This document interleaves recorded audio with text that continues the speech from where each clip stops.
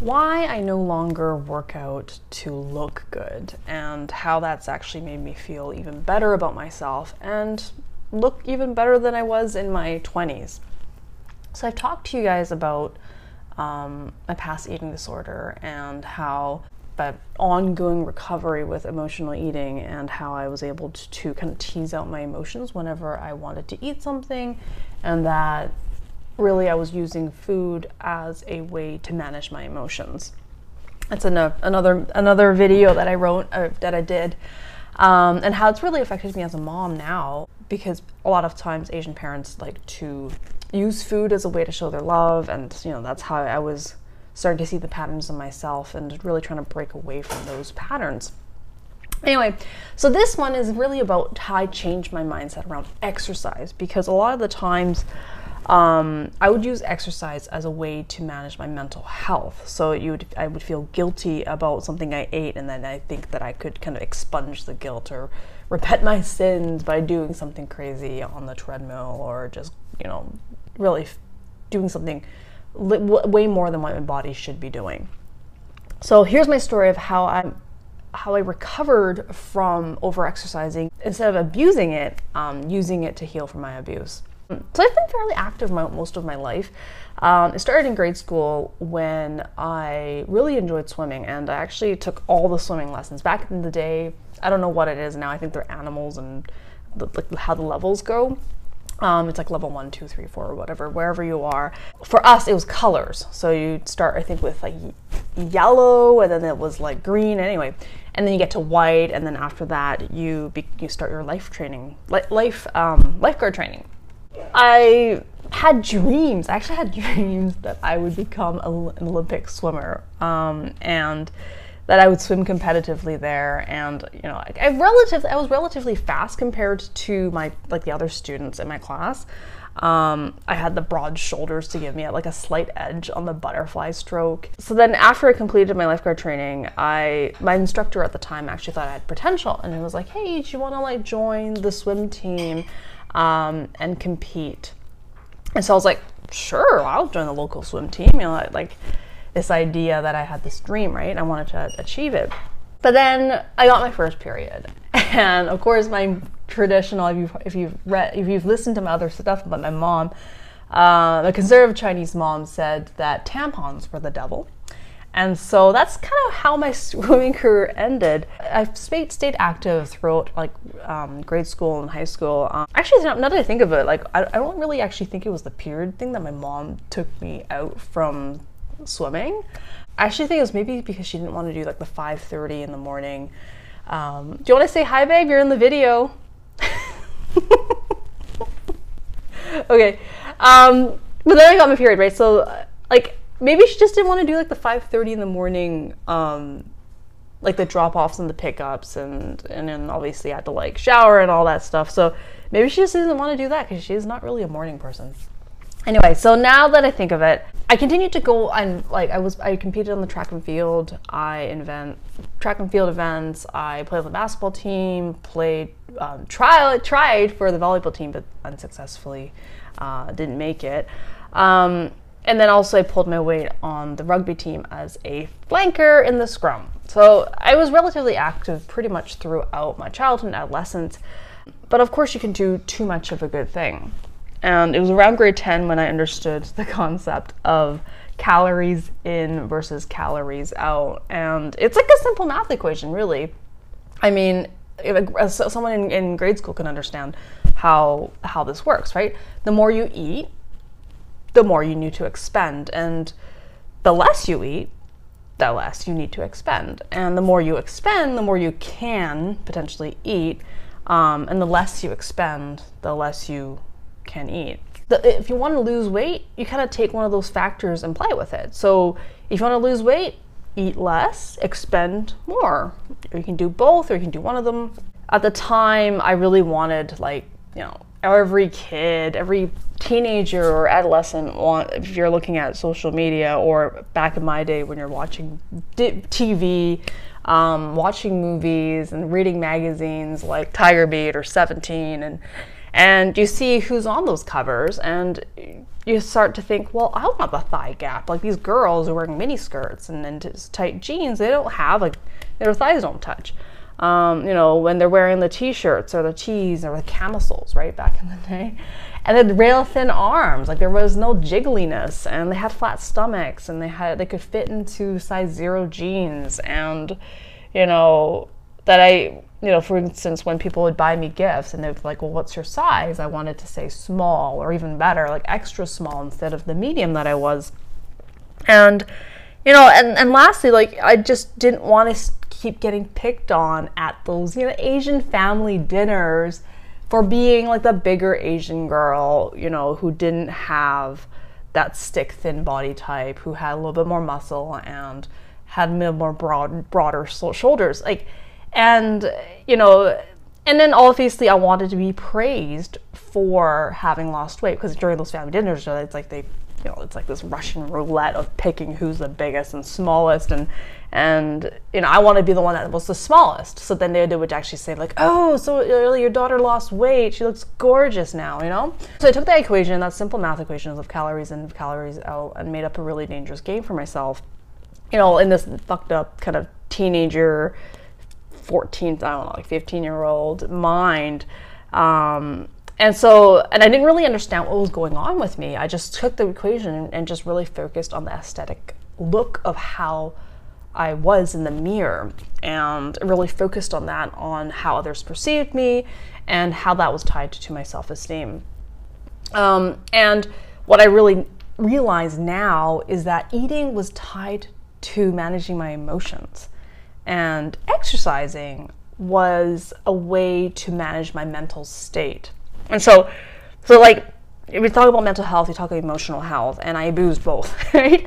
By exercising. And, you know, I exercised, I starved and binged. I really consumed calories to fill a void, and then I would expend calories to expunge the guilt. So that kind of like washing away the rules that I broke, the mistakes and the fuck ups that I had.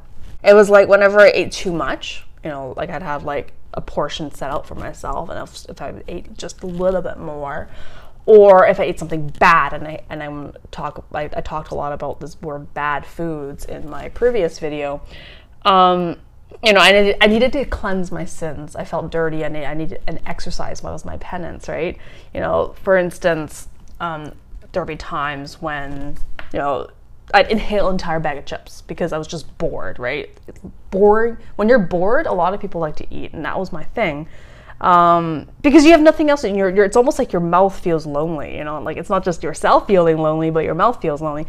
So it's like after inhale a bag of chips, you're like, fuck, like that's like how many thousands of calories, and you're like, I'm gonna go run a 10K. Or you scarf down, you know, half a box of chocolates at Christmas because you didn't have friends to hang out with, and you're like, fuck, right? Like you just ate half a box of chocolates. I'm gonna go spend 2 hours at the gym to like sweat it out, sweat the sugar out, and sweat the chocolate beans and the nougat and then the ganache. Lastly, one of the things I often would do is, if you guys have Tim Hortons at where you live, there are muffins and scones and a donut. Like I would just like destroy all three at Tim Hortons because I felt I deserved it. Like as food as this idea that it's a reward after going through something strenuous, like studying for a midterm and either killing it or maybe feeling like you didn't do so well. Either way, I deserved it because you put so much effort into studying for this exam. And then, you know, like, fuck, I just ate all this. I'm gonna have to do 100 squats, 100 push-ups, 100 crunches, and like, you know, 100 burpees, and maybe run around the track, you know, not 100 times, but like 10 times or something like that. And then you heard about that endorphin high that you get after a workout. That was my addiction, because you feel good after a workout, like everyone does. During, maybe not so, but I'll talk a little bit about that mindfulness and exercise in the later part, like the second part of the series. It's like it became addicting. It's a feeling, right? You're managing your emotions through eating something good, and then you're mentally feeling guilty. So then you work out to kind of balance it all out, and it's really trying to rectify my fuck up. And when you exercise a lot and you dangerously exercise, you get a lot of feelings, right? Your body goes through, it almost tears down, right? Like I have a degree in kinesiology and biomedical physiology and took exercise physiology courses. And so like the sweat, the sore muscles, the salt, have you ever had salt crystals actually form on your skin after doing so much, like you've worked out so much that the sweat has dried and it's left crystals on your skin? Like these things were like markers of a clean state. Like, okay, I've sweated it out. Like my joints are just killing me, but that pain is what I deserve for the fuck up that I did. And then the cycle would just start over and over again. And, I'd be good for a week or two, doing my thing, eating well, eating good. And then, I would still work out, but like doing my regular workouts. And then I'd mess up and eat something bad. And it's like, and then have to over-exercise to compensate. So high school, like around grade 10 was the start of it. And then kind of this obsession with exercise and really it's kind of like a double-edged sword. Like I loved exercise because it did make me be more in tune with my body during that time and just kind of like have something to, as a mechanism to distress during that time. So I do love it, but at the same time, I was abusing it. So in both ways, it drove my desire to study kinesiology and biomedical physiology at my university. And really, I excelled at courses in human nutrition and anatomy, anthropometry. So anthropometry is a fun course. You actually get to measure how fat you are. And you have use these calipers, not clippers, but calipers. And they pinch like your fat folds, like the one, like, you've got like your tricep fold and you've got like I don't even remember all the words for it, but like you got your your abs and you pinch all these parts of your body and then you do this crazy calculation to calculate your percentage of body fat. And anyway, and I remember at the time, like I was working out like crazy and I don't even remember what the results were, but I was not happy with it. I learned about sports nutrition and active health and rehabilitation and health promotion and blah, blah, blah. Like at the time I wanted to be a physiotherapist or maybe even like a personal trainer or something in health and fitness to kind of use that knowledge. And ironically, although I was spending hours learning and absorbing all this correct latest research and information on how to be healthy and how to treat your body well, I was practicing the exact opposite. And it's like, again, like, knowledge isn't power. Applying it is, right? Everyone can, especially now with this digital age, with the internet, you can have anything you can really Google anything you want, how to do anything. But do people take that step and do it? And then actually, how do they, is obviously that information correct? Is that even information reliable and, good for you to follow? So for me, like, applying it was fine, but I was applying the knowledge not properly. So living in irony continued on into my master's, and like as I was studying like public health policies and programs, like, oh wow, we would create this population of people need help and let's make them healthy and let's create policies and programs that can be implemented into the community, or how can we change policies at the government level so that they're, blah, blah, blah. Like, I was stress eating with weekly 3-course binges at these fine dining restaurants with my ex. Then I would punish myself with purpose, right? Like, we'd go out these crazy dinners and then you just stuffed yourself crazy with an appetizer, an entree, and a dessert at a restaurant. And then I'd be like, oh fuck, like, I have to punish myself. I gotta punish myself, not just punish myself. I gotta punish myself with a purpose, with a reason, with something higher than myself. And so I decided to just train for a half marathon, right? To convince myself that I needed those 15-kilometer runs to prep for the big day, right? To kind of justify what is what you're doing is wrong, but you're justifying it with a reason that you think is right. After all those years of over-exercising, did I end up with this perfect body, the coconut deltoids and a six-pack and, sculpted, back and the V shape and then the line on my inner thigh line and, like the butt is just like perfectly lifted, so you can wear like leggings and not be freaking out about like cellulite and chiseled ab and whatnot. No. I didn't. I had shin splints. I had plantar fasciitis. I had hip and knee pain. I think one of my left legs was actually shorter than my right because there was a muscle imbalance in the way I was running. And then of course I had an extra 15 pounds that I don't have now. And I was in my 20s, right? So I'm going to show you a picture of what I looked like 8 years ago.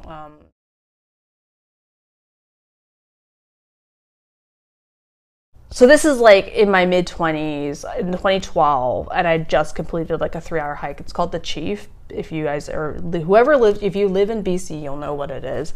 And this is like before kids. I was working out for hours. I had a trainer, like all this stuff. And so now, I'm gonna show you a picture. I will go upstairs, change into my bikini, and take a picture of myself. My mirror's really dirty, so I hope you appreciate the authenticity in the shot, and it's unfiltered.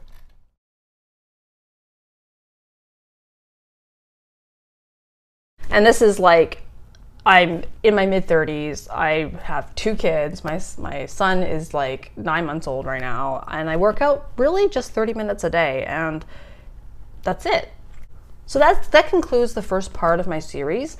The second part is really just kind of my recovery and some of the tips that I'm going to give you if you do use exercise as a crutch to kind of help manage your mental health, and that you do use food to manage your emotions, and you kind of like do this vicious cycle of trying to make yourself feel better. So that's my second part I'm going to talk about and give you some tips on things that worked for me. It may not work for you. Remember, like with any sort of self-improvement journey, you have to really find the person that resonates with you, and their voice is going to that you can relate to, their story, their background. So these are things that the next video is going to be about things that worked for me. I hope you resonate and get value from it.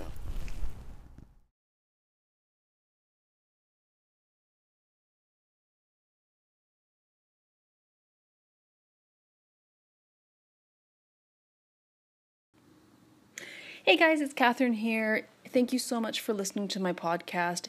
If you loved this or you resonated with this and found value in my content, please hit the subscribe button, and thank you so much from the bottom of my heart.